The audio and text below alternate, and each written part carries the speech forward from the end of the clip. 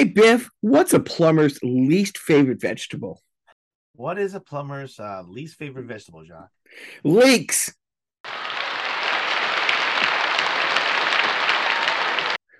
I hear it's a vegetable. I don't know for sure. Links? Leeks. Leeks. Oh, Yes. leeks. You Yeah, know, see, the sure. whole joke is the leek is a Leeks. vegetable, but a Yeah, leak from a it's a pipe. homonym. Yeah, See, yeah. right. Yeah, yeah. Great. It Yeah. sounds the same, but different meaning. Leeks. Leeks. Yeah. All right. This is an easier one, I hope. Biff, what do you have when life gives you melons? What do you give when life gives you melons, Jacques? Dyslexia.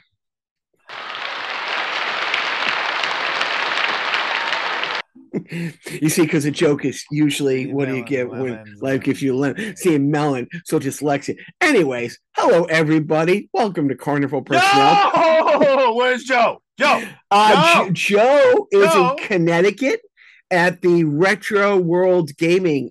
We went last year, and he told me the other day. It's like, yeah, him and his boys were going down to Hartford and I went with my boys last year. I'm like, wait, that wasn't a year ago. He goes, no, it was like 9 months ago. For some reason, they moved it up.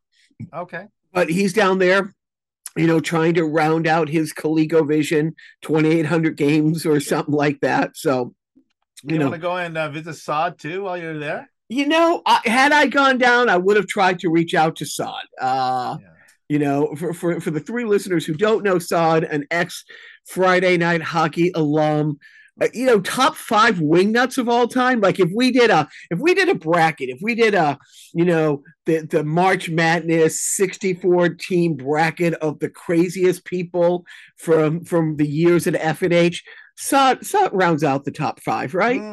Top 10 for sure. Top 10 for sure.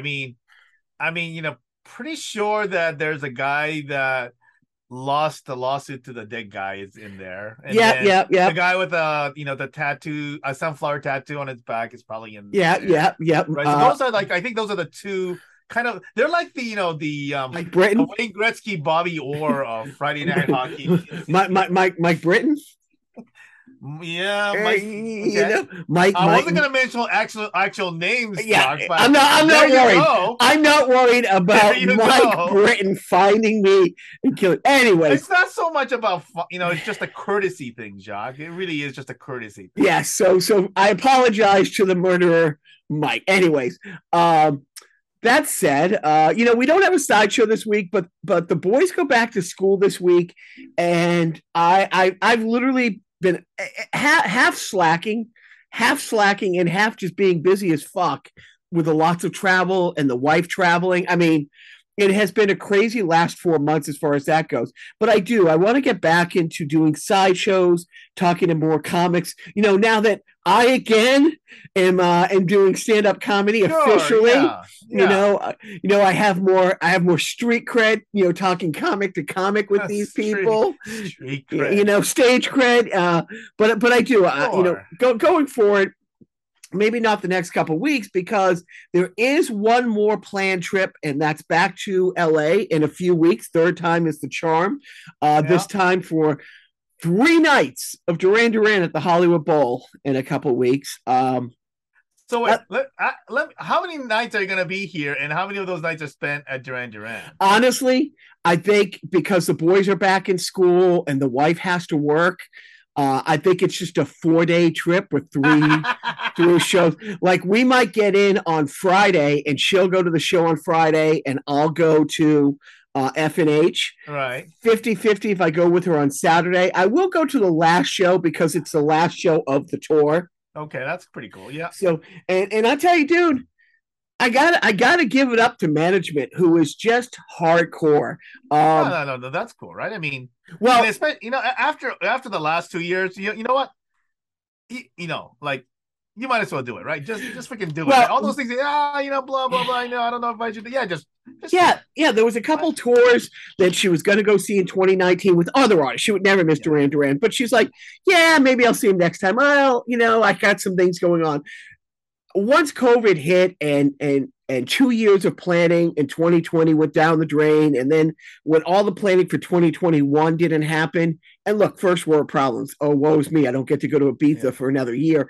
But she's like, I'm not missing shows. So the other day, it kind of worked out where her work family, a couple of the two kids were sick, and the wife, the mom tells management, it's like, oh, don't come in tomorrow, just take the day off. Right. And she was like, oh, she hummed and hawed about doing it. I'm like, you got to do it. Biff, she powered through it. She drove. Yeah. She left about 2:00, 1:00. Got down to Madison Square Garden. Right. Yeah. Walked up to the ticket office.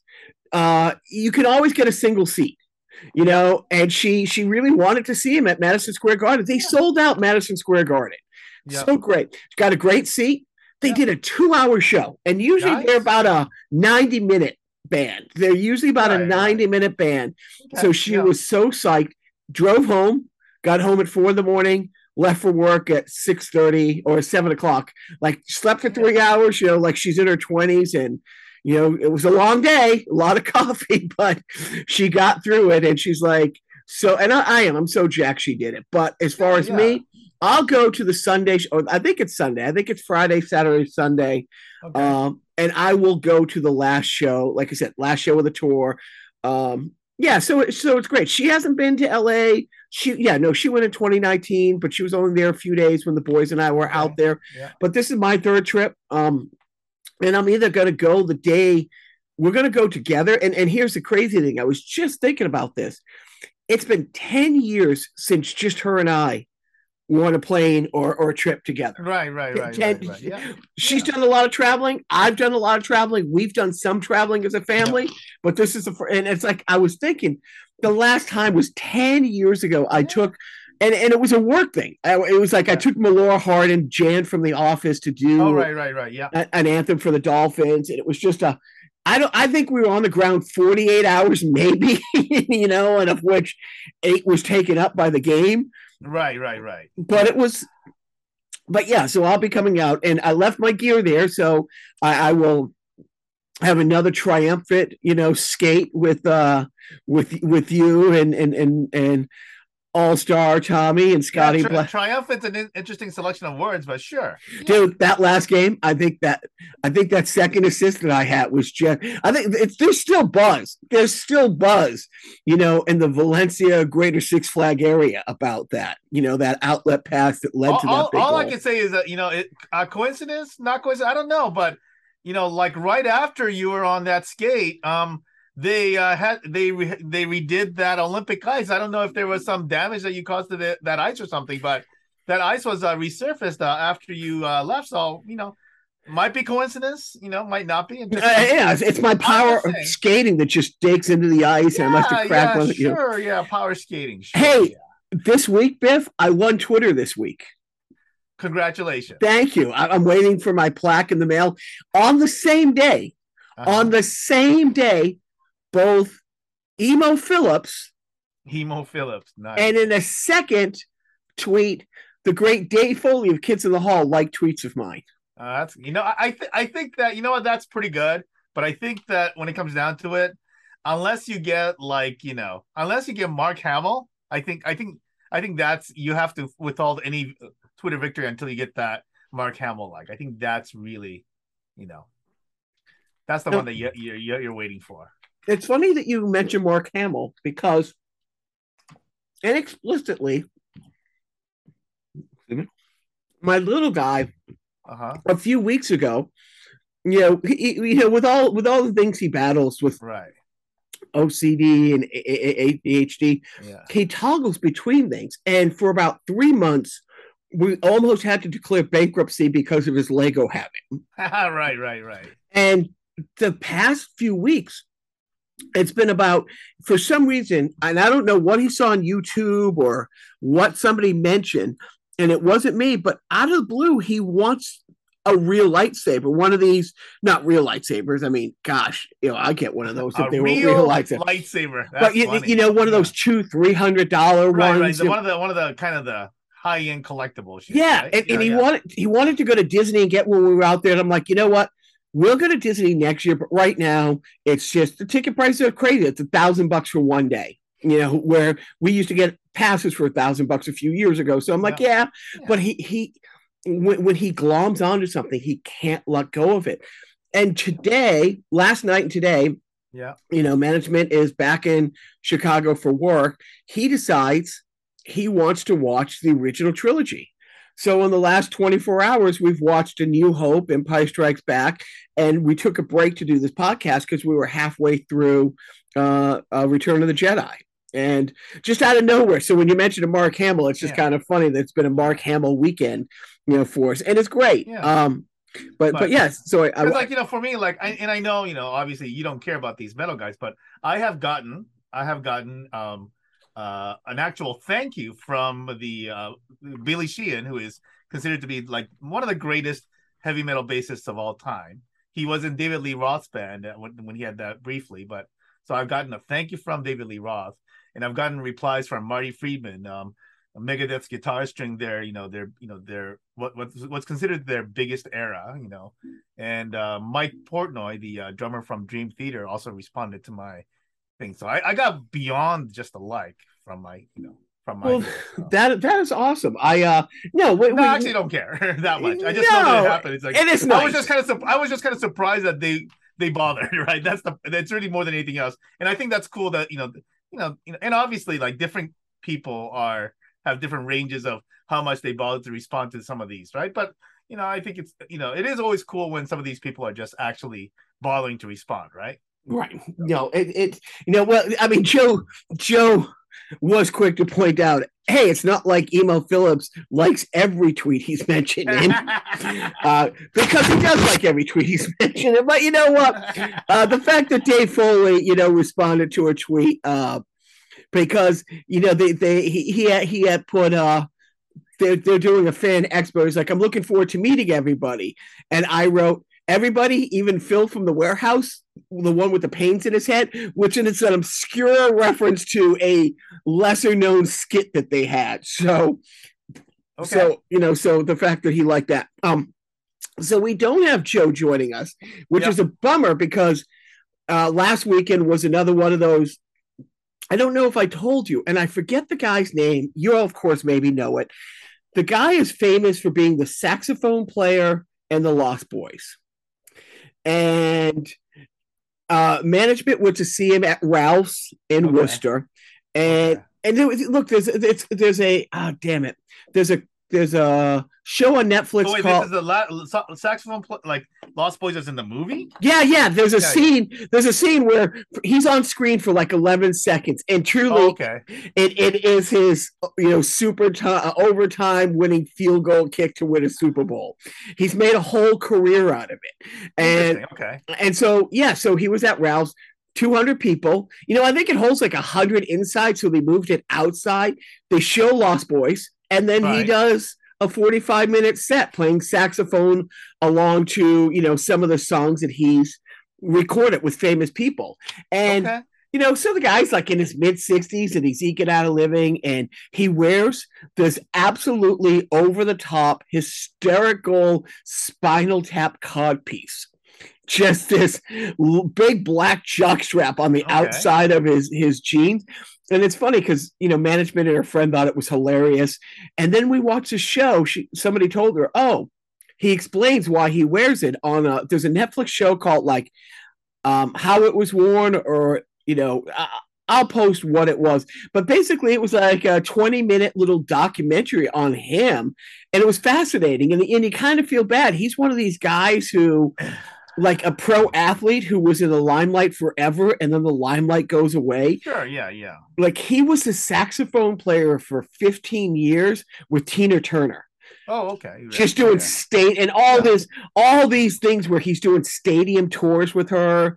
And in the 80s, saxophone was big in music, INXS, and Duran Duran has a saxophone player. I mean, it was a prominent instrument in the 80s, Well, freaking Bruce Springsteen, right? Right, thank you. Right. The big man, like Clarence. Yeah. Everybody knows Clarence. And then it goes, and it's like, and then it just went away. It's like when you see the documentary on the metal guys talking about. I think you have to blame Nirvana for that, right? Well, that's the funny thing. Listen. Dave Grohl has actually done stuff that is metal and done stuff with metal musicians, but has he created any music with a saxophonist?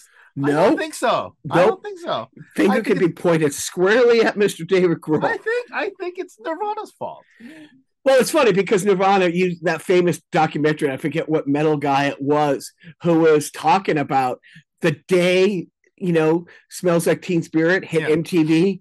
It was the death of hair metal. And I'll say that I do remember George Lynch saying that in the VH1 documentary. So George Lynch, of course George Lynch as the lead guitarist for Dokken. Duh. I know I don't have to tell you that. Dude, what do you think that poster behind me is? Yeah, right. And anyway, yes, but she went and saw that, and it was great. Oh. But so anyway, so Joe came over. And the last time Joe came over, our friend Sully, friend of the podcast, we watched Cannonball Run. I can't say how glorious it was. It was just so. I mean, between the misogyny, between the racism, between the it's great because Jackie Chan is driving a car. And his engineer is Japanese, and they're yelling at each other in Japanese and Mandarin, and it's like they understand each other. Of course, they both are speaking completely different languages, but it was great. And then they're the ones that started the blooper. That one, right? Farrah Fawcett wasn't that, and she's kidnapped by Burt Reynolds, right? But then, of course, falls in love with him, like the Stockholm syndrome, But hey, it was Burt Reynolds at the height of his career, so who wasn't in love with him? But so Joe comes over, and we're going back and forth about, hey, let's watch this. I didn't want to watch. He hasn't seen Smokey and the Bandit either, but I wanted to save that for Mike. And then for some reason, I think we were talking about, a guest on Conan's podcast this week, and then we fell down the rabbit hole of Conan holding hands. We watched Conan's first episode when he hosted Late Night with Conan O'Brien. The first NBC. The first NBC Tonight. Yeah. John Goodman,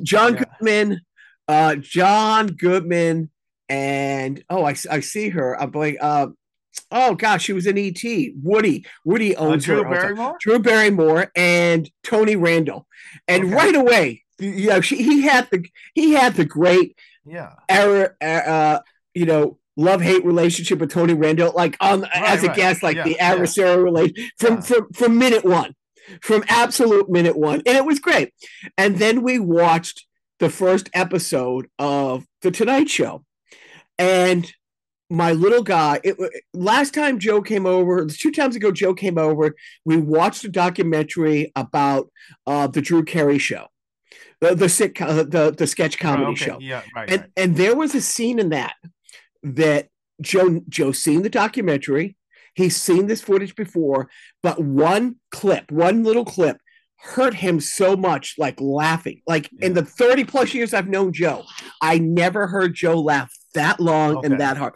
Well, this time it was my turn, and I've seen it before, but for the Tonight Show, it's the very first thing. It starts off Conan waking up in bed, and he has his checklist, like, write jokes, do this. And then he's scrolling down slowly, and he's like, move to Los Angeles. And he looks out the window, and he's looking at the Empire State Building. And then he runs downstairs to hail a cab. He can't get a cab. So he just starts running across America. And dude, the money that they spent to shoot, this wasn't green screened. They drove across the country and just shot him. Like there's a drone or there's no drone. So this was a helicopter shot, him running across like one of the big bridges leave out of Manhattan. Right. And it's a close up on him, and then it pulls out and it's a helicopter shot. He's running by the Ark in St. Louis. He's running, and then he's running down the street and runs into Wrigley Field. And it cuts to him running across the field in the middle of the game with security chasing him. And for some reason, that struck me in a way that I'm screaming. My little guy, stops his stops his online Fortniting and runs upstairs to see what the hell's going on. And then he runs through Vegas, and then he's running down the 10. There's another great they prop a camera down Hollywood Boulevard. It starts on a close-up, and it pulls out him running down the middle of the street past the Capitol building, and then he gets to the stage, and he goes to open the door, and it's locked, and he can't find the key, and then it cuts to his key sitting on his table back in you. But so we watched that. Then we watched the last episode of The Tonight Show, which is one of the greatest moments of TV. It was so hard to watch. It was so bittersweet. And it's funny because everybody in the world was pissed and expecting Conan to kind of burn the village down on the way out. Right. And instead, he completely went the other way. He goes, look, I'm sad. And he goes, but I never in my wildest dreams expected to host The Tonight Show. And, NBC was my home forever. I wrote on Saturday Night Live. They gave me my own show when nobody thought they should have. That show was wonderful. They gave me this chance. So I'm thankful for the opportunities I had. And then we watched the first TBS show. Okay, so before in between, you didn't watch the Conan appearance on Letterman? We did not watch that, but in between, in real time, in real life, both Joe and Boston management and I at the what was the amphitheater, the Universal Amphitheater? We saw Conan when he did his tour, when he's like, and it was like not legally allowed to be on TV for 7 months tour, something like that. But you've seen his appearance on Letterman, right? Oh yeah, it's great. Yeah. It's absolutely great. And both those guys, it's stunning. It's like, I don't blame Jay Leno for taking Dave's job in the first place. I mean, okay. well, look, Dave thought he was getting it. Johnny Carson wanted him to get it, but the network made a decision. And what was Leno? You're right. What was Leno going to do? Say, no, I'm not going to take it. Well, it's not so much. I think it's some of the stuff that kind of occurred in the background to essentially kind of insert himself there, right? Right. So, but what I do really fault him on is taking Conan's job. Well, that one was awesome. That makes him a douchebag. Both Jay Leno and Michael Chiklis, alum of my same Andover High School, different years, but yeah, so that was such a douchebag move to do that. By the way, I don't think I ever told you this, but I once saw Michael Chiklis at the Burbank skating rink. Like he was there for public skating. He was like, and I'm thinking, I recognize you, and I'm not gonna fucking out you because, oh my god, you look like hell on ice. But we kind of met eyes, and he kind of realized, I know who you. He realized that I knew who he was. Right. And I just kind of said. Gave him a nod, and he just went on his merry way. Was he with himself? Was he skating with his kids or something? Yeah, it looked like. I presume that was his family that he was with, right? But It was one of those situations where James was taking skating lessons at that time. So essentially, we had the skating lesson, and right after that, you could stick around for the public skate after that. So that's what we were doing. Was that? No, that's great. That's awesome. Yeah. So it's hilarious. It's like, okay, dude. I'm sorry you're subjected to do this for your family, and I hope nobody recognizes you because you look awful, and man, that would be embarrassing. So, the other thing that Joe and I, because it was one of those things. Joe shows up at like 7, and he watched TV with me till 3 in the morning. Right. And we watched a few episodes of MTV's Remote Control. Fantastic show. I used to be so good at that show. So great. So much fun. I mean, there was one episode where like everybody sucked, and they tossed all the contestants out, and they brought in brand new contestants. And then this one woman that went to the final one had one act to name, and I was screaming the answer on the TV because I'm an idiot like that. And like she had like 15 seconds left, or some like unusual amount of time. She was just bang, bang, bang, bang, bang. And then that one video she couldn't get. What So was it? it was I don't know if you know who this guy is. He's a blues guitarist named Robert Cray. I wouldn't have got it. Yeah. No. Yeah. So I mean, yeah. It's funny. One guy won a car, and it was what is honestly looked like a moped. Like and it's like I'd be like, no thanks, I'll take the bus home.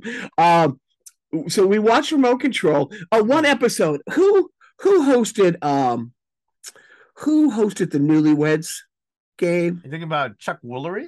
But no, not Chuck Woolery. That's 2 and 2. That's Love Connection. Oh, I'm sorry. The Newlywed Game was. I see the guy's face and I can't remember his name, but yeah. Anyways, he co-hosted an episode with Ken Ober and was coaching him about how bad he is of a host the whole time and how to take over. It was fun. Eubanks? Is it Eubanks? It was Bob Eubanks. Thank you. Yeah. Thank you. Joe will be pissed I forgot that, but it was Eubanks. And then, if that wasn't good enough, the one thing that we watched, look, I would just go back. Anybody listening, take the 5 minutes and watch the opening sequence of Conan's first night on his own show on Late Night with Conan O'Brien. Right. That was great. That was really, really great. He's walking down the street and everybody from the newspaper handler to girls playing hopscotch are like, you better be as good as Letterman. You better be as good as Letterman. Then he goes to hang himself in the dressing room, but they knock on the door and like, you're on, Conan. It's like, do I have a couple minutes? And they're like, no, you got to go on right now. And he's like dejected. He can't hang himself. Yeah. But when he gets to NBC, when he gets to 30 Rock, he gets off the elevator and Tom Brokof's there. And he's like, hey, I just want to be the first to wish you the best of luck. And then Conan's like, oh, thank you, Mr. Brokaw. And he walks away and Brokof's like, oh, and Conan, you better be as good as Letterman. And he has a bunch of crackers in his hand and he like crumbles them else. He goes, or else, it's funny. But then you know what was kind of sad about some of these, and I know why it all happened, but like Brian Williams used to be a great guest. Oh, when he used to do the slow jam, the news. But not just that, but just when he would just sit down and start and talk. Funny, he was just funny as hell. Guy. Timing, great comedic timing. Right. I mean, and he deserved what he got for that whole basically right. You can't pass yourself off as a journalist and kind of fake being somewhere where he wasn't kind of stuff, right? So I get it, but I was just one of those situations where I was just genuinely sad that even though I agreed that he deserved the cancellation, and I don't think we called it that back then, but no. But and also and going back to Remote Control, so are like all the episodes on? They're all out there. Yeah, they're I gotta start watching that. I used to watch, but I think they're also on Buzzr or something like that. Joe instantly, but Joe wanted to watch that episode with the guest host and stuff. Right. Well, because and then. That was the first time I saw like Dennis Miller and Adam Sandler. Yeah, right? There was something like Colin Quinn was the announcer. Co-host. Yeah. So the other thing that Joe and I watched that I recommend to everybody, I thought I would like it. We said, oh, you know what? We'll watch the first like 10, 15 minutes, and then we'll get into watching a movie or something. We watched the entire thing. The South Park 25th anniversary concert. Oh, I know about it, but I never watched it. Yeah. Live concert at Red Rocks. Right, yeah. And it was truly like a homecoming for these guys. Like they grew up in the shadows. Their college is truly in the shadows of Red Rocks. On one side of the stage was Primus. Yeah. On the other side of the stage was Ween. And then Matt and Trey were in the middle, and Trey Parker played piano for, I'm going to say 75% of the concert. Matt toggled between playing guitar and playing drums.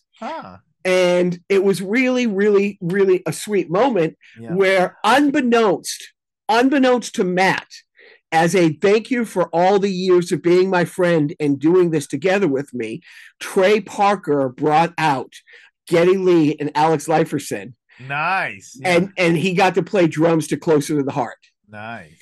So he got to play. I mean, it was like you could just tell he had no idea this was about to happen. Every once in a while, those kinds of things are great, right? It's like what's that guy's name? Adam Scott from Adam Scott, who was in the Parks and Recs with and have you seen that episode where he talked to, where, and it was what's Mark Hamill. Mark Hamill, right? Mark Hamill. It was on Jimmy Kimmel Live. Well, Jimmy Kimmel Live, but what's her face was guest hosting. Right.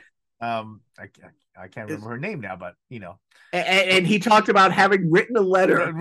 Yeah, I'm sure he was busy that day, and like you could really tell that it's like, like he's clearly shaken, right? I mean, it's like, you could tell like he is fighting tears at that point. And when a story, so here's what can Matt Stone do that he hasn't done? He's won a Tony. He's won a Grammy. He was nominated for an Oscar. Yep. He's had a hit show that's lasted 25 seasons, and to get to play with his favorite band. You know what I mean? It was just so. It was wonderful. It was really, and dude. I mean, I haven't watched like the last, let's say, 21 years of that show. Sure, yeah. But the songs and the bigger. But they had a whole like orchestra people. They had like 8 background. It was a great concert. Like as a concert goes, right. It was a great concert. Right. Yeah. But it was absolutely everything that you could have hoped for. Everything you could have hoped for with guest appearances, with everything. So it was one of those nights where, management sometimes I think gets a little jealous how much Joe and I like the same things, and that we can sit there for like 9 hours and just watch the dumbest stuff. I don't know why she can't like those amazing material herself. I mean, I don't know what her problem is. Honestly, right? I think it's a her thing. I mean, that's really that's the issue, right? That's yeah. 100%. Oh, by the way, Trey Parker, I think he's a Kings fan. Oh, great! And right. Yes, the Cartman thing. And because I think I saw him at the. It must have been. I think that it was the 2012. On your birthday in 2012, I think I saw him in the stands.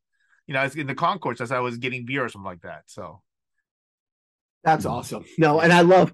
And for people who don't know, people were surprised. There's this "Go Kings Go" thing that they get with Cartman. An animated thing where he harpoons a shark when they play the Sharks, or I basically have my phone ready to try to record that every game that I go to, and I've gotten like maybe 6 or 7 of them. And it's like, how can they afford that? I put it up on YouTube. So, and people are like, how can they afford that? It's like he wants it, and it's funny because they explain how they got Primus to do and it's a funny. They had like $79 budgeted to do, and they got Primus for $79. I could see Les Claypool doing that. Like Les Claypool is he's a different cat, right? I mean, that dude is a different cat. I could see him doing it, dude. Arguably their most famous song. Yeah, I mean, I mean that song gets played all the time. 25 years later, by everybody. Let's face it, South Park has a wider audience than Primus does. Primus is a great band, but I don't think people were tuning in to see Primus every week for 25. Anyway, and want to speak and kind of just closing this off. Have you seen the Les Claypool talk about him failing or not failing? Failing's the wrong word, but not getting the Metallica gig. No, is that great? Oh, it's just so sad, and part of it is he another Bay Area guy, right? So apparently him and both I think a couple of the guys in the band go back a long way, and so he did the audition and he thought he would he thought he had a good chance of getting it, and he didn't get it, so yeah. I mean, well, to be the head guy in your own band or to be bass player in that. Oh, by the way, it's funny that you mentioned Metallica and we're talking about celebrities. Did you see this season of probably not, but sure, go ahead. Did you see this? You haven't seen Stranger Things? I have to start it, so no. Okay, I do know that the Master of Puppets is trending. Okay, without giving anything away, it's a kid in that video. A kid in the season plays that song, right? And so management showed me this clip. he was hanging out at a concert and he got to jam that in the rehearsal studio with them. Oh, that's cool. Yeah. It's very cool. It was very, very cool. And then he actually learned to play. It took him 2 years. Like he knew for because of COVID, shut it down. Yeah. So I think the idea was like, hey, you're going to play this song and, we're going to have cut to somebody else, like the close up of the finger work. Yeah. And but he had the extra time because of COVID. So he learned to play that song. That's cool. Yeah. And so they brought him in their rehearsal room and they played it with them. It's on YouTube. It's great. It's, just, search, Metallica, Stranger Things. It comes up. Yeah. But those are nice. So let's move on to some other, stuff. While we're talking about music, Dee Snider. Oh, fucking Dee Snider is hilarious. Who won Twitter again? Not me. It wasn't me. I retract my statement.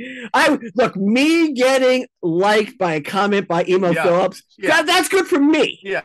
So I mean, it's so like Dee Snider. And I don't know who the actual guy that tweets at him is. Where and Dee Snider has not surprisingly been critical of the previous regime and everything else, but then there is this one portion where some guy finds him doing a video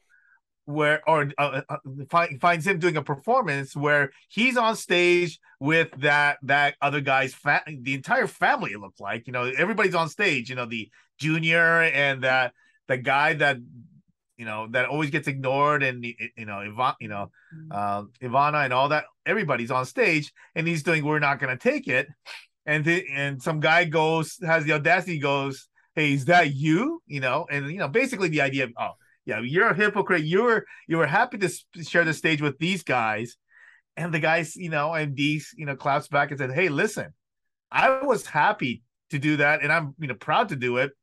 Freaking, because that raised another $50,000 extra dollars, because somebody was willing to pay $50,000 to have those guys on stage with him do this for a St. Jude's Hospital benefit. So this gave St. Jude's Hospital $50,000 extra dollars, and the guy's trying to clap him for it. It's like, I mean, what kind of a jerk would Dee Snider be if he's going to essentially say, yeah, I don't like these people, so I'm going to not get that extra $50K for all charities, freaking the St. Jude hospitals, right? I mean, place where kids get cancer treatments for free, right? And then he goes on to say, hey, as soon as these guys did, basically whatever else he did, he was immediately going to essentially criticize them for what they did. But I don't, obviously he doesn't apologize for that. No, well, it was while that douchebag was just the host of The Apprentice. Yeah. It was before he ruined the country and single-handedly tries to destroy democracy. No, the tweet that I'm talking about is earlier in the week. Because people at QAnon rallies and at Trumpkin rallies keep playing "We're Not Going to Take It." Right. And so he tweeted out, I'm going to read it. All capital letters. Hey, idiots. Yeah. Where is it?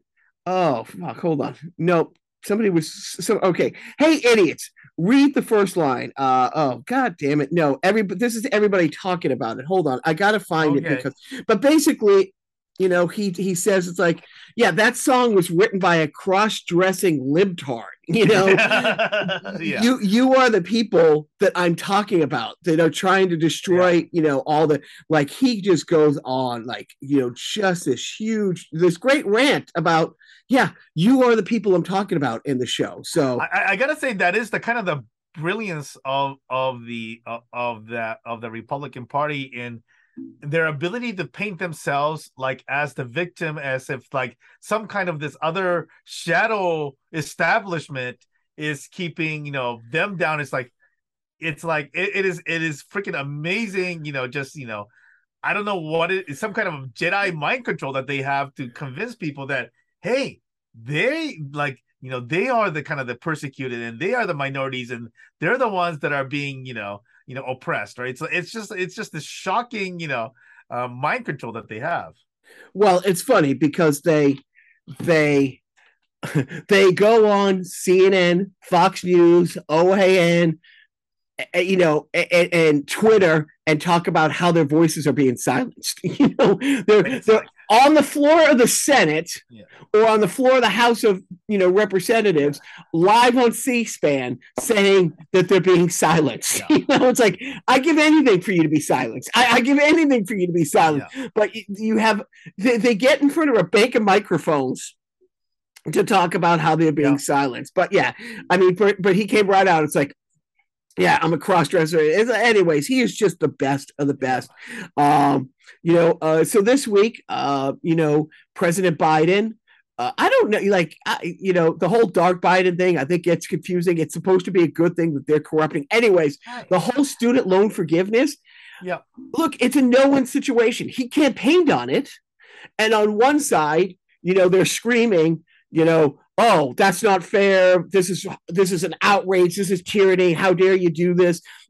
Ted Cruz saying these uneducated baristas getting, tuition, forgiveness. It's like, wait, they're uneducated, but they're getting college tuition, fun. I mean, look, we won't get into the whole predatory lending. I'll simply say, hitting close to home, the shitty mid-level state school that I went to and graduated in 93 cost $2,000 a year for tuition and fees. The same mid-level state school that my niece graduated 2 years ago, almost 12,000, a little under 12,000. So it went up 6 times. And my state school that I went to in 93 primarily was a teaching college, teaching and nursing, but teaching was the big major there. Interesting. Okay. Yeah. And like 4 years before I went there, it was Fitchburg's Teachers College is what it was called. Okay. And so teaching and nursing were the big majors. In 1993. Wait, so people have to, to become a nurse, not to nurse. Oh, never mind. Oh no, I didn't know you needed to go to school to, nurse your babies, but I was about to get kind of excited for you, but because I know how much you like boobies. Dude, Biff. I mean, it was a 7, almost 8-to-1 girl to guy ratio. I played on the hockey team. Well, I went there to play on the hockey team. I ended up 6 months later being in a touring band. Dude, it was shooting fish in a barrel. Anyway, that's a coincidence because I went to a school where it was like a maybe 5-to-1 male to female ratio. So yeah, it was awesome, dude. It literally it was playing the fiddle on the roof as Rome was burning. It was debauchery. Anyways, while I sustained my long distance relationship, probably a little way too long. So what ended up happening is I graduate 93, $2,000. The starting teacher salary was about $28,000-$29,000 back then. Yeah. This year, the state, like I said, tuition is $12,000. Right. Now, that's not room and board. That's tuition and fees. Tuition and fees have gone up 6-fold. Wow, that's Teacher's salary, a starting teacher salary in Massachusetts is about $37,000-$38,000. Yeah. So it's gone up 50%. At the same time, tuition has gone up 600%. And so and then loan rates also, thanks to George W., I think it was 2004, he ended up, if you went bankrupt, the only thing you couldn't get out of is tax liabilities.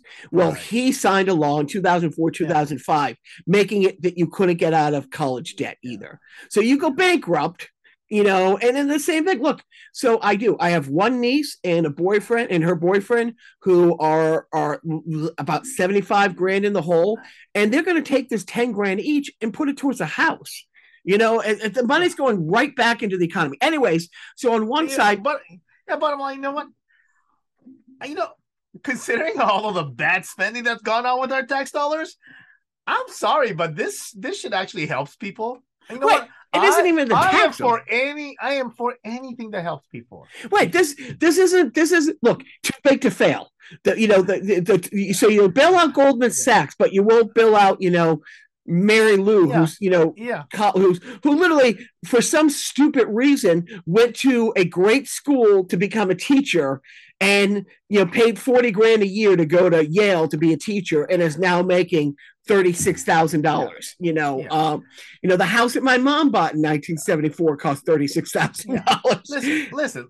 Yeah, I mean, look, this isn't something that's that's resulting in like the beneficiaries using the money to to do to do stock buybacks or something like that, right? I know that this is money that is helping our.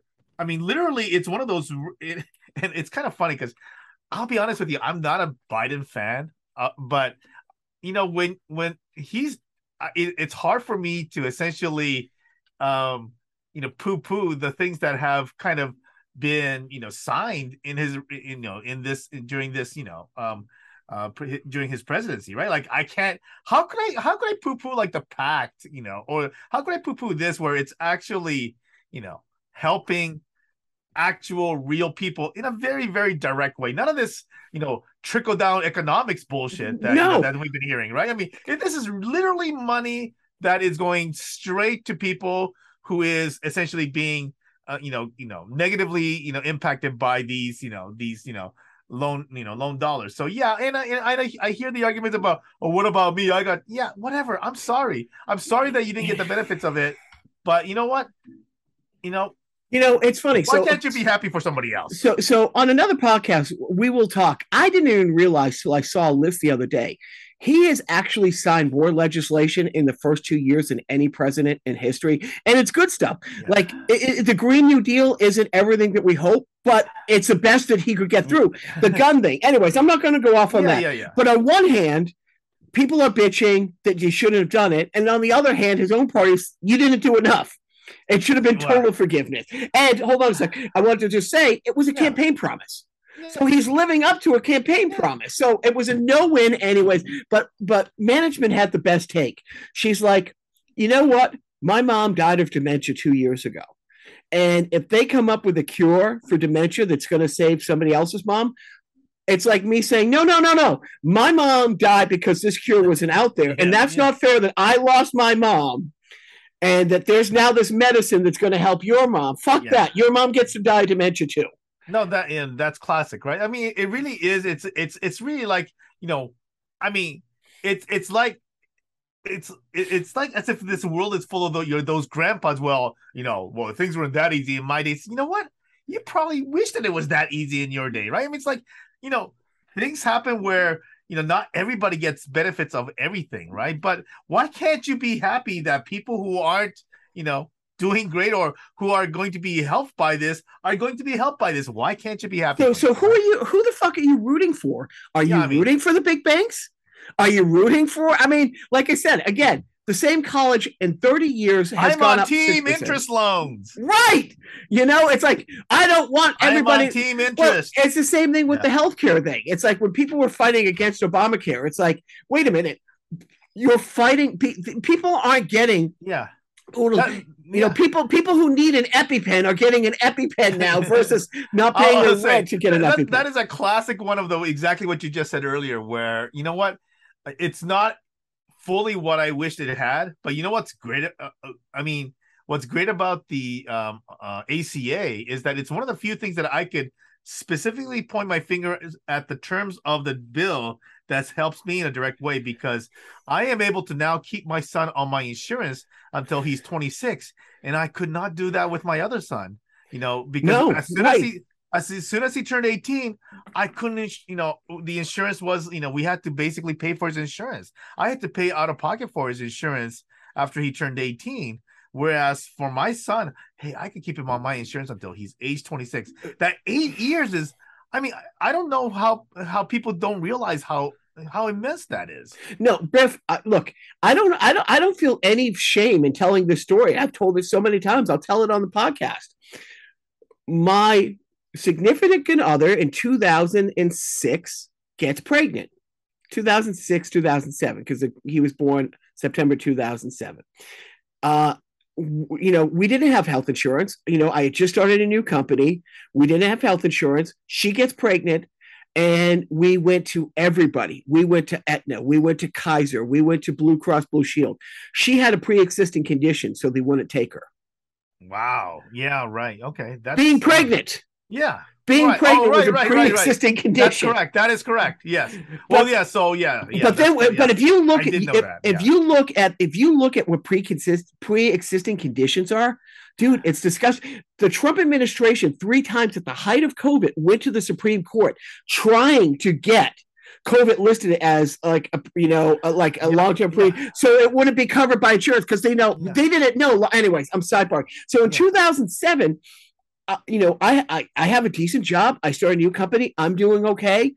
And it's not that we couldn't afford health insurance. Nobody would insure us.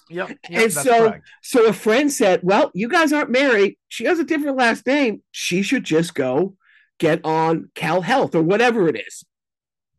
So she goes and signs up for that. And it was hard because she signs up and they're like, oh, well, here's all your fruit tips and all this. And she's like, no, we don't need any of that. Like, save it for somebody who does need it. We don't want to take it. We just want to be able to get into a fucking doctor's, because otherwise you can't. And doctors won't see you without insurance. Even if you want to pay out of pocket, you cannot get, a baby doctor. So anyways, long story a little longer, he ends up being born at UCLA at what's considered the second best children's hospital in America. He is born with a birth defect that required the birth defect, aside from the fact that you're one of the parents. I'm one of the right, exactly. The other birth defect. Well, he had a bunch. He had a bunch coming right out of the gate. He was He's allergic to a bunch of shit. He was tongue tied. But the big thing is he was born with a club foot. He had a surgery. Oh my God! I didn't know he was tongue tied, because the irony of a child being tongue tied that is born, with your genes is just right. Holy crap. Anyway, everything. I digress. So he did. He had a small procedure for being tongue-tied, but the club foot, and then every week for 9 months, he had to have a new cast put on every week. We had to go to right. Dude, yeah. That would have been hundreds of thousands of dollars. And the guy who performed the surgery, Dr. Oppenheim, he is the guy who created this surgery, and he's only at UCLA half the year, because the other half of the year he's a touring lecturer showing other doctors around the world how to do this. Dude, not only did we get it at the best hospital with the best doctor, it cost us nothing. It cost the taxpayers of California, and it only cost the taxpayers of California because this was ACA, and a pre-existing condition. Yeah. So all the fucks that didn't want, people to get this dumbass, the whole. Anyways, look, Biden has signed so many great things. Yeah. It was a campaign promise; he had to do it. But anyway, you know what? Trump signed that Cruelty to Animals Act. You know what else Trump signed? you know what else Trump signed, and it's been making the rounds. And it's a great clip, and I have forwarded on the Carnival Personnel site. Yeah. He's talking, and this is at the height of lock her up and what about her emails? Yeah. He signs an executive order, like quadrupling the penalty for mishandling of classified information. And now Rand Paul wants to pull it. It's great. It's like he doesn't want to. He's not saying for selling it. He's not saying he's saying for mishandling it. It's like minimum 5 years in jail for mishandling classified information. Well, to be fair though, right? I mean, I think we still have to finish the Hillary email investigations, right? I mean, we'll get to the bottom of that, right? Yeah, so we'll have to do that first, right? You mean other than the investigation where she got called in front of the Senate and testified for 11 hours and never once took the fifth? Listen. I mean, but to be fair, right? She's only done it once, and we had 2 Benghazi investigations, so maybe it's time that we had our second, Senate hearing on that whole thing. I think it's maybe time, right? And the great thing, we're sidebarring, big shock, is the whole Hunter Biden laptop. It's like, first of all, like the statute of limitation, had he done anything while he was vice president, has long exceeded. Second of all, Ivanka and Jared made $5 billion over the last 5 years. So I think you should fucking pump the brakes on even if Hunter Biden is guilty of everything that they said, the fact that so I mean, I kind of believe that he probably did something, because I think that's what politicians do, right? Oh, yeah, you know what? This is gonna, I'm gonna go ahead and try to, pull something for my family, right? But I think there's a good chance that there was something there, but it's completely different compared to when you're actually in the administration, like Ivana was, right? And then to have Sharon, right. Right, and then to have influence over China, and then at the same time they're having these negotiations with China and everything else, that she actually has like a freaking ridiculous number of trademarks and patents, passed, kind of set up in China at the same time that she's in office, right? The great thing is, like, where's the first trip as president that he took? Where's the first place that he got on? He goes to Saudi Arabia. Yeah. The place that just gave Jared $2 billion. No, you don't understand. Saudi Arabia is one of our top allies. Oh, no, without a doubt. The first G7 summit at the pre-summit dinner, Donnie Four-Scoops is running late, so Ivanka sits at his place. It says, Donald Trump. Right. And he sits next to Xi Jinping. It was the very next day after that dinner that, lo and behold, China had seven trademarks that she had been held up in Chinese court for like 4 years. Lo and behold, the very next day. So, anyways, I want to get back. Coincidence. So are the walls closing in? Because have you been following? Look, give me a second. Yeah. Have you been following the Georgia election thing? Not beyond just the regular stuff, right? Like, essentially, is that actually being there's the kind of like some. I just saw some stuff in regards to the Georgia election investigation. Okay, right. No, it's been big. Like Rudy Giuliani tried to get out of it. Right. And he said he was too old and sick to fly, and the judge said, take a bus. So he showed up this week. Brian Kemp, the governor, has been compelled, and a judge upheld him testifying to the grand jury. Okay. Lindsey Graham. He was supposed to testify last week, but he doesn't have to testify for a couple of weeks. He's trying to get it to the Supreme Court. Anyways, that is moving forward. I think the Georgia thing is the most important thing, and this is why. Because whatever happens with January 6th, whatever happens with these classified documents, if anything happens where he gets charged by the DOJ, and let's face it, we're 2 years away from a presidential election. If a Republican gets elected and Donnie Four-Scoops is on trial, what's going to happen the very first day? Absolutely right. I mean, we're going to. What happens in Georgia? You can't pardon state crimes. No, but it depends on who the Georgia governor is, right? Well, that's true too. That's true. Right. But either way, if Georgia, if they can flip Georgia somehow, if they can flip Georgia, then he cannot get pardoned from the state crime. But on one hand, the Georgia thing. On the other hand, the New York City, it's a civil case, but that fraud case, don't forget, his side 45-year CPA just pled guilty. Right. Yeah.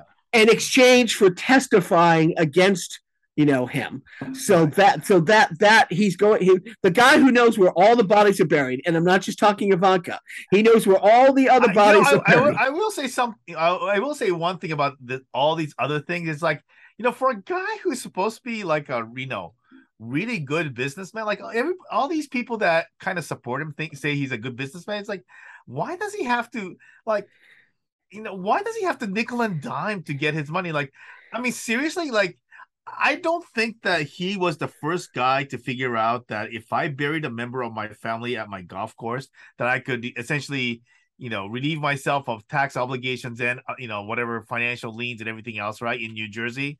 Yeah. I don't think he's the first to think of that, but I think that the other rich guys were confident enough in their ability to be rich to say that, I don't think I'm going to cross that line, because I don't need to, because I'm rich and I'm good at being rich. And I think, right?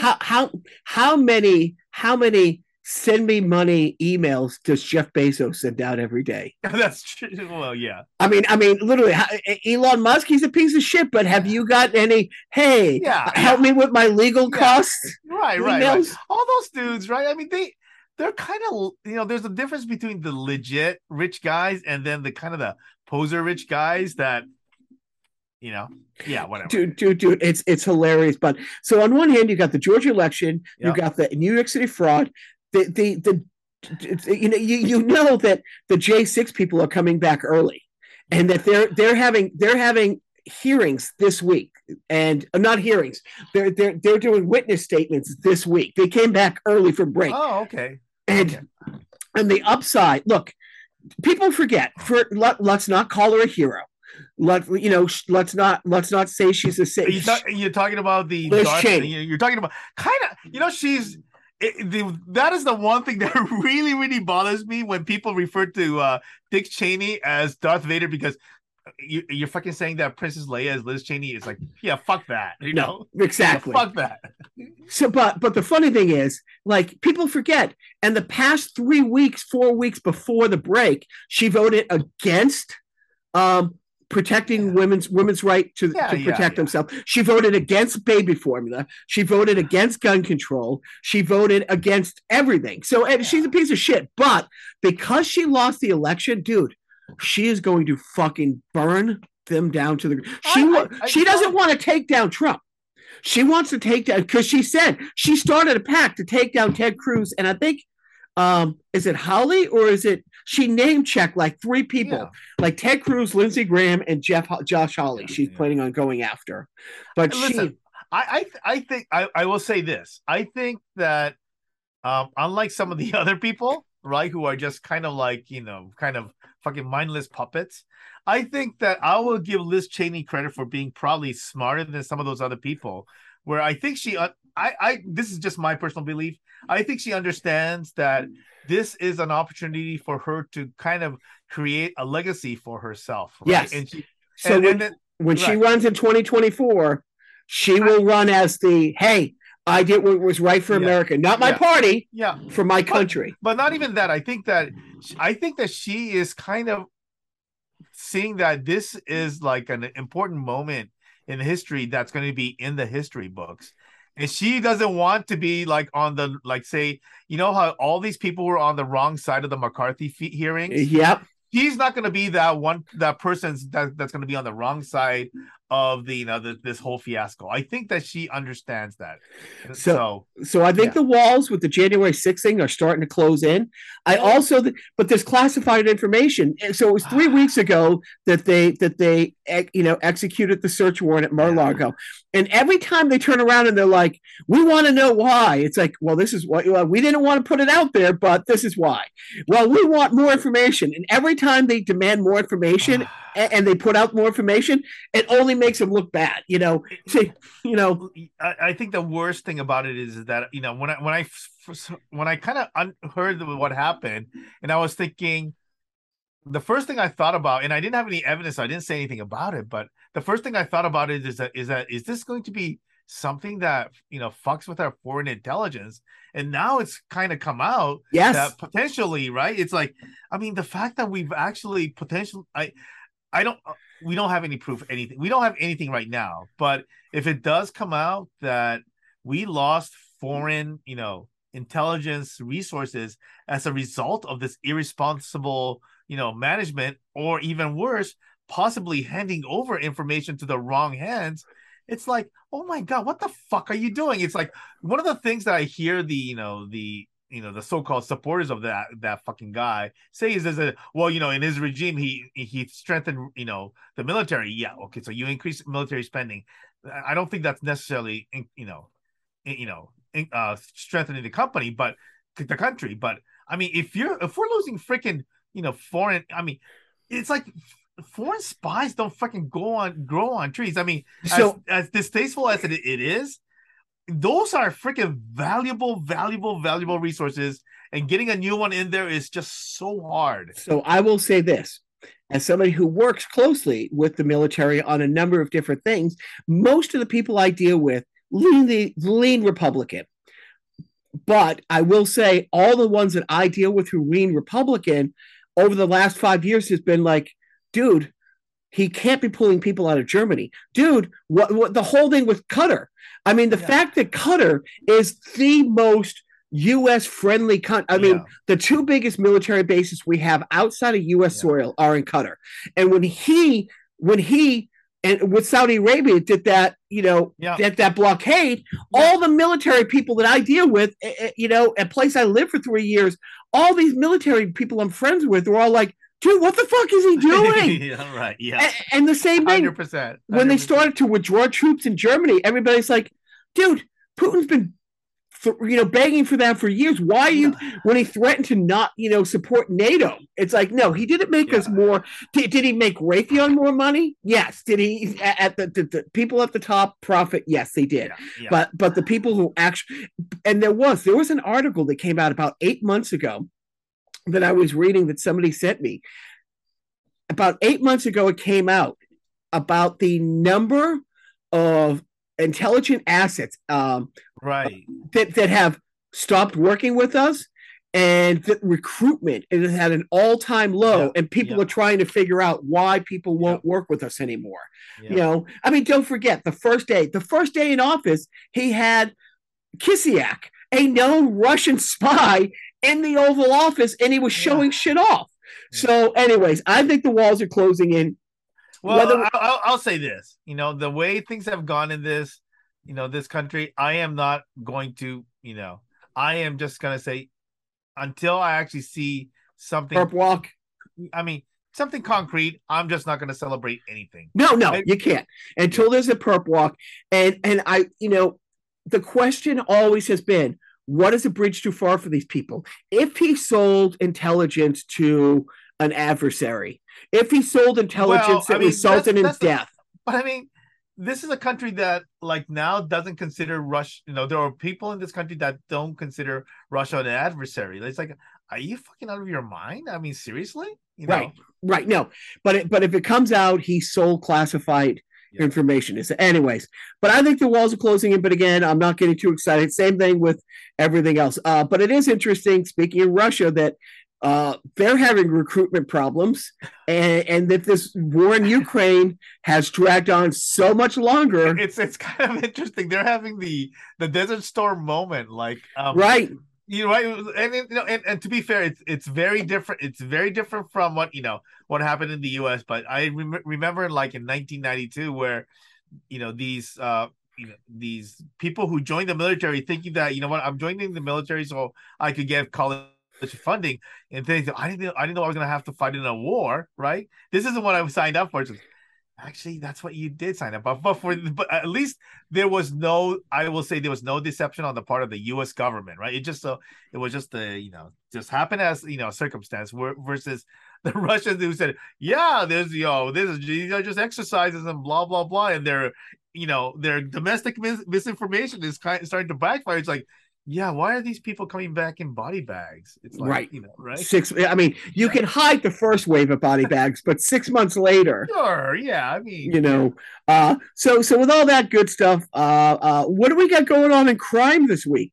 You know what? I did not look. I mean, I'll be honest with you. I did not post, even though I had some worthy posting. Like one of my favorites happened last week, where there was. In Tokyo, they were having this serious problems with people who are essentially, flagrantly ignoring the signs regarding, crosswalks, where people were jaywalking at these crosswalks when, the light was not green and was causing these, dangerous situations. So is that why you left Japan? No. Okay. All right. There was another because it sounds horrible. It sounds horrible. Yeah, that would make me get up. But it was really because the unmanned, pot sticker store was getting, there. That was the reason why I left, because I cannot live in a country where an unmanned, retail store, people are stealing, or this one dude is stealing from this unmanned, retail store. So that was really what did it. Well, we did have a Japanese themed U.S. crime story that we talked about on the text exchange. If you want to bring that up, people. No, it was hilarious. One of my friends who, basically after getting his degree, went back to Minnesota. He actually works for 3M, but he lives in that Minneapolis area, and So yeah, in Edina, there was a major this crime reported where this maple tree was stolen, out of the, and I don't know if the maple tree was actually buried in the ground, which would have been impressive, but or if it was in one of those, big those landscaping pots kind of a thing, those. So I kind of like to believe that the perpetrators just stole a maple tree that was in a pot and just put it on the back of their pickup truck and took off with it because it's valued at like whatever $800.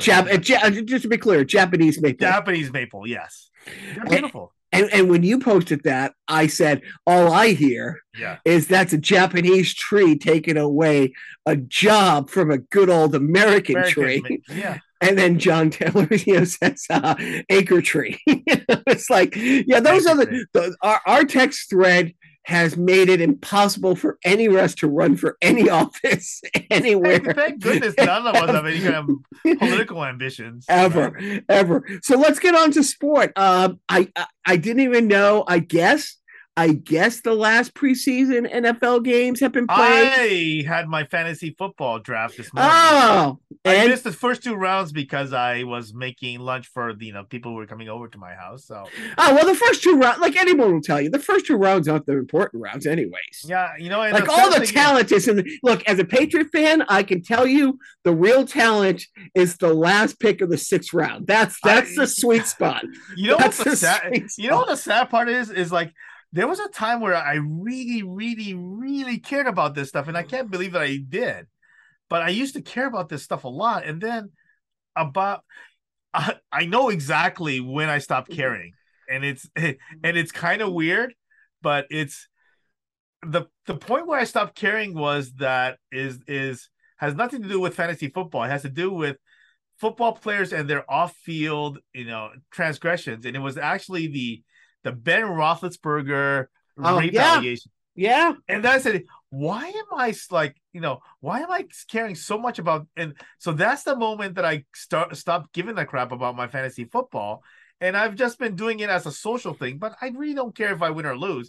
And the weird irony is that like I would go through, and I don't want to be that guy that just, doesn't bother to update the roster every week. I don't want to ruin it for other people in the league that might actually care. So I do maintain my roster. And what I ended up doing was that for like the last 4 or 5 years, my projected finish was like either in the bottom 3.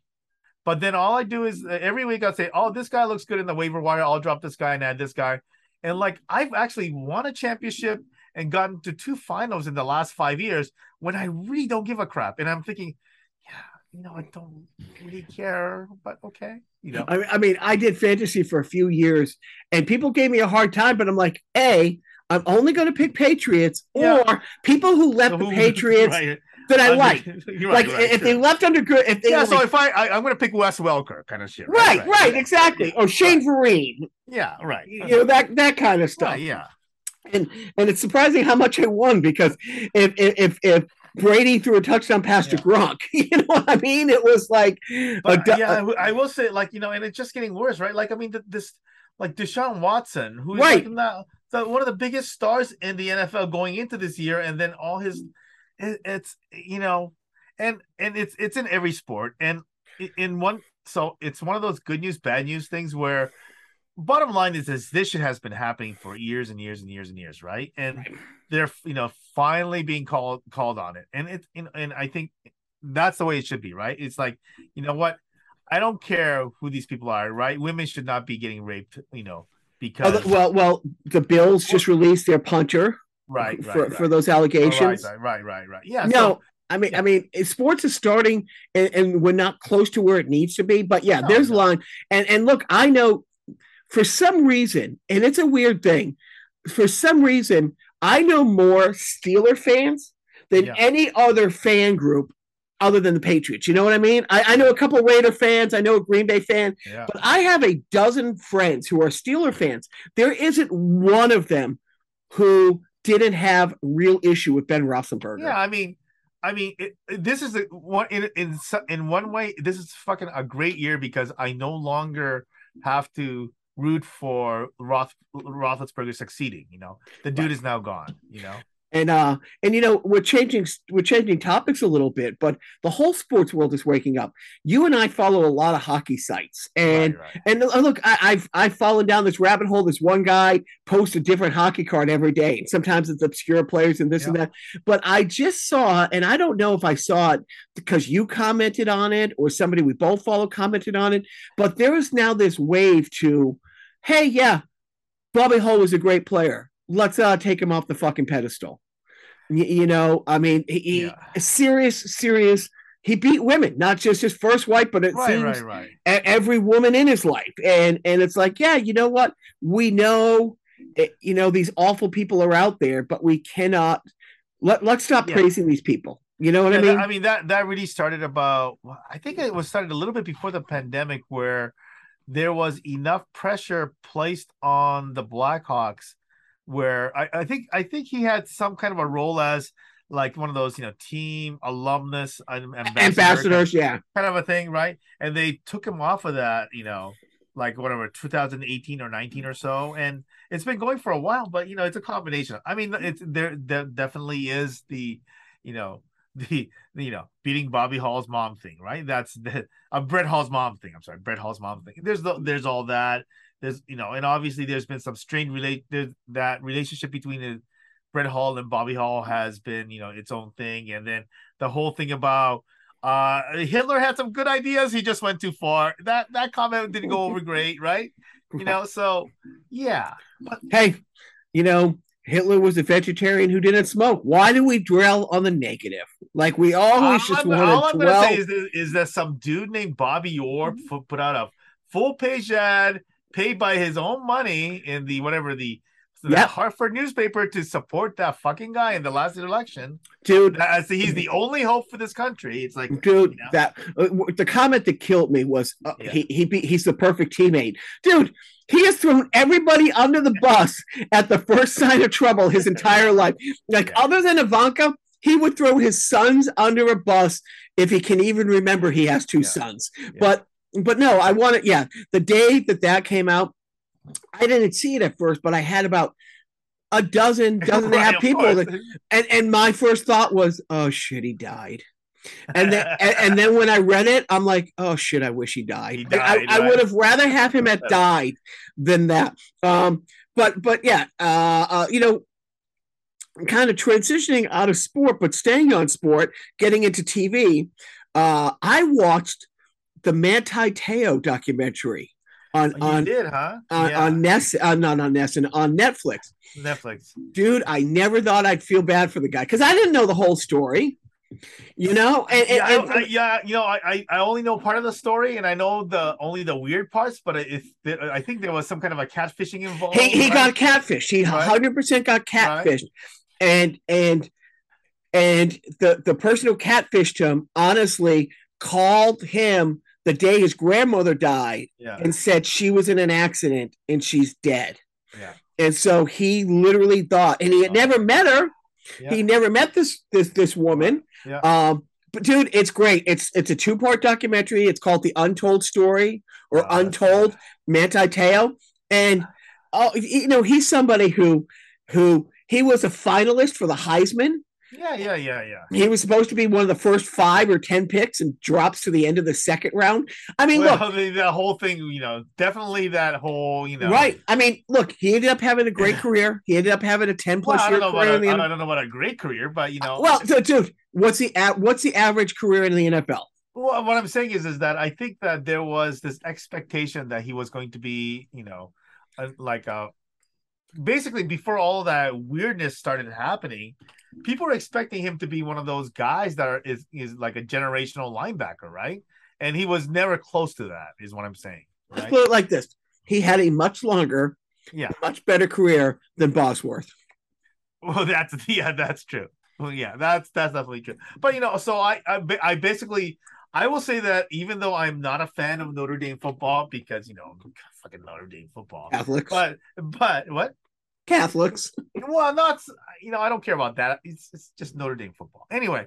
But he's a Hawaii guy. I root for the Hawaii guys, Yep. and man, it just broke my heart. With all Oh, that. hey, a Mormon. The Mormons are big in Hawaii. You didn't know that?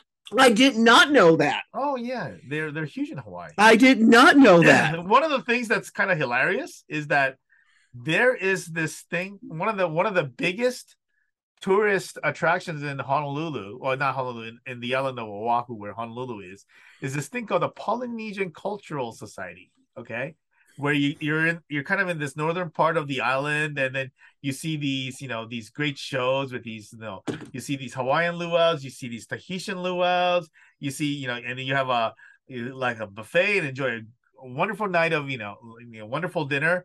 That's actually a Brigham Young BYU Hawaii campus outpost where their hospitality, they're basically their hotel management kind of a division runs. There's basically it's kind of like largely student run.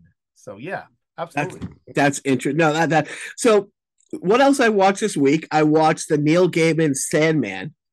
The 10 episodes on Netflix. Well, I'm glad you're supporting it because I'm a bad friend in not supporting that. One of my best friends in college, his sister actually manages Neil Gaiman when he goes on tour and stuff like that. So he does all of the handling of the local logistics and stuff like that. So I've been really bad about not just that, but he had the other one. Right? We're big Neil Gaiman fans. Yeah. I mean, my son, my second son, Squishy, his name comes from a Neil Gaiman Stardust. Okay. Coraline is one of our favorite movies. Yeah. Stardust, fucking underrated movie. That's a lovely movie. That's totally underrated. The funny thing is, so we go to see that, and it's before the oldest kid is born. It's just before he's born, and we knew his name. I knew his name when I was 10 years old. It was going to be, Luke or Grayson. It was always going to be Luke or Grayson. Yeah. It was always going to be Luke. Yeah. But then I go and I marry a Korean girl, and I'm like, yeah, most likely not going to have dirty blonde hair and blue eyes. Why don't we go? He's probably going to have black hair. Let's go with Grayson. And then, but just a month before he's born, we're watching Stardust, and I walk out of the theater, and I'm like, holy fuck. I love that name, Tristan. Yeah. And she's like, what? I'm like, yeah, I've never heard that name. Yeah.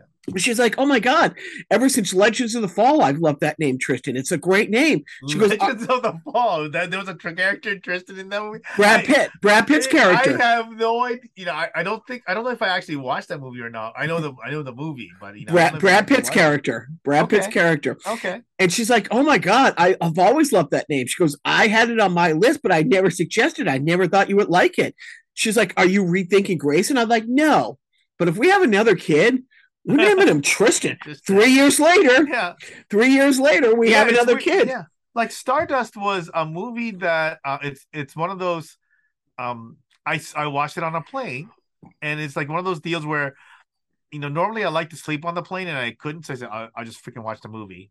And I watched the movie and said, holy fuck, this is a fucking fantastic movie. Why did I not even know about this movie? And then, obviously, was it Claire Danes? Wasn't it? I think Claire Danes, right? who was the pirate captain, the cross-dressing pirate captain? Right. The mafia guy. He's always in, not Al Pacino. No. De Niro. Robert De Niro. Oh, he's so great in it. He's so great in it. Claire Danes is one of my, she's one of those actresses that I think that really deserves a little bit more, whatever. That's another thing. But yeah, so I just watched it on the plane and said, oh my God, this is a fantastic movie, so yeah. Yeah, who played Tristan in Stardust? It's Colin is Charlie Cox. Charlie Cox, right. Who goes on to Daredevil. Yeah. Which is funny because he doesn't look like him anymore. Well, this week somebody asked him, it's like, because would you have been upset if the MCU recasted Daredevil? And he said, I would have gone to my basement, put on my costume, and fought whoever they hired for the role. Which I thought was just awesome. Because usually people are like, if they went in a different direction, I played him for 4 years. It was great. It's like, no, motherfucker, that's my role. Yeah. But anyways, getting back to what I'm watching now, Stardust is great. 10 episodes. I haven't seen it yet, but then after the series, Sandman. They dropped a 2-part, 1 hour, like 2 mini episodes put together that they didn't tell anybody about. Like about a month, about 3 or 4 weeks after they drop the series. Yeah. They're like, oh, by the way, we also did this, and everyone said it's great. So I got to wait till management gets back from Chicago. The other thing I'm watching that's really fun, dude, I might be just becoming the biggest football fan. And I mean, football fan as in soccer. Right. Ted Lasso is my favorite show ever. Roy Kent is my but okay. No, Roy Kent is my all-time favorite character on any show. Roy Kent on the show. So you're gonna be behind a guy that sends his divorce papers to a woman on stage while she's speaking to an audience. Who? Great. That's the kind of people. Oh, you didn't hear about the Jason Sudeikis, Olivia? No. But Roy Kent is the actor, Brett Goldstein. Right. Anyway, I'm just saying, But this week, I realize what happened, but this week, I've been watching. I think it's We Are Wrexham, the documentary about Ryan Reynolds buying that soccer team in Wales. Right. Yeah. I haven't seen episode 3 yet, but I saw the first 2 episodes. And he buys it with that guy who created Always Sunny in Philadelphia and Mythic Quest. Charlie. Not the other one. The other one. I can't remember his name. Anyways, he's also the star of that show Mythic Quest on Apple TV that I love. That's great. I know that show. And then we are 2 episodes into She-Hulk. That is great. It's so campy. It's fun. Yeah. It's campy and it's fun and it's great. It's great. Yeah. I love it's campy. Yeah. But what are you watching? I actually started watching something old, but Love, Death and Robots. Fantastic. Oh, do I know that one? It is on Netflix, I want to say. I don't know if I started that one. I think that one's on our list, but I don't think we've got to. Tell me a little bit about it. Well, it's each episode is its own self-contained episode. It is animated, and it's animated like basically every episode has looked different. Oh, cool! And essentially just kind of loosely follows that Love, Death, and Robots theme. So, I like that. So each is like essentially I watched it's like whatever 30-minute commitment for each episode. And I'm done, and in that sense, it's great for me. How long are the credits? I don't know because it does. That Netflix does that thing, right? Blah blah blah. Next episode, and then it goes to the next episode. Because I looked like there's a new I Am Groot about Baby Groot on, and I'm like, oh, we'll watch this. And the wife's like, oh, let's check out a couple. They're only 8-minute episodes. The episodes are 2.5 minutes long. And then it's honestly 5.5 minutes credits, but that's cool. You got a parenting tip to end on here, Biff? No, I do not. My parenting tip is this week. There are no parenting tips. It's the last week of summer vacation, so we told the boys it's like starting yesterday, Sunday, because school starts on Wednesday. We're getting back into 9 o'clock bedtime for one, 10 o'clock for the other. No screens when you go to bed, because they have to get up at 6:30. And it's like, we're gonna spend a couple days getting our bodies ready. But this past week, you do what the fuck you want. Sometimes you just gotta say what the fuck. So my parenting tip is no parenting tip. But that's it for me. So I'll let you bring it home, Biff. Well, wow, what a week it's been on the news, eh? And so one of the things that I really, really have hope for is the the baby boomers kind of screwed things up. I think we screwed things up quite a bit. And then, even though, the generation after us, kind of screwed things up. But, I kind of have some hope for the millennials. I follow a lot of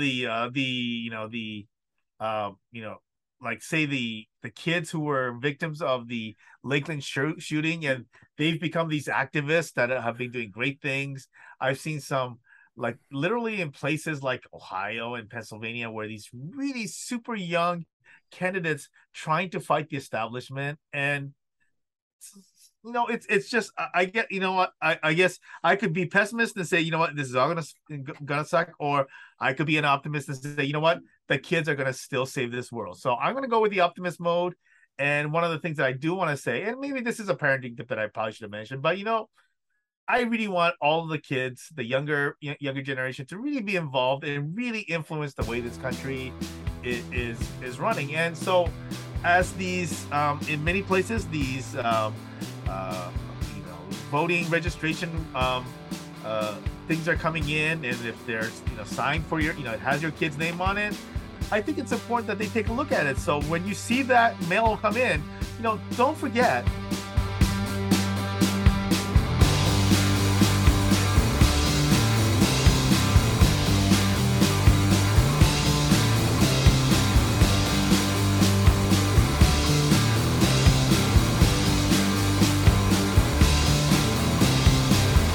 Standing there right beside you, people you've met before. The youngest one is from high school, but he don't know you no more. Can't be sure, just wait and see. Remember when you're wondering, you've already been the best you'll ever be.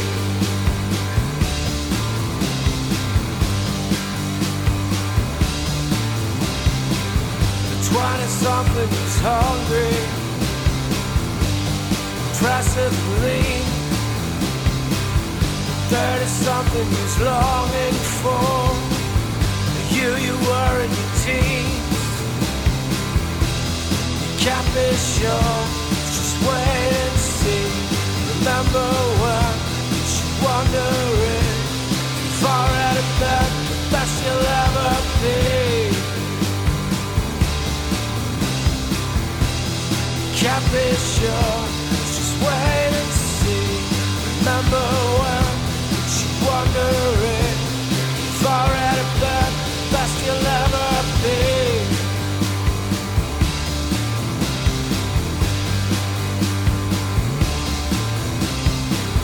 Standing there right beside you, looking listless and bored, just a bit disappointed. People you've met before. Can't be sure, just wait and see.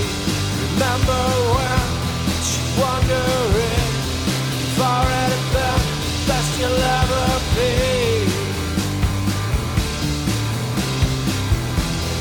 Can't be sure, just wait and see.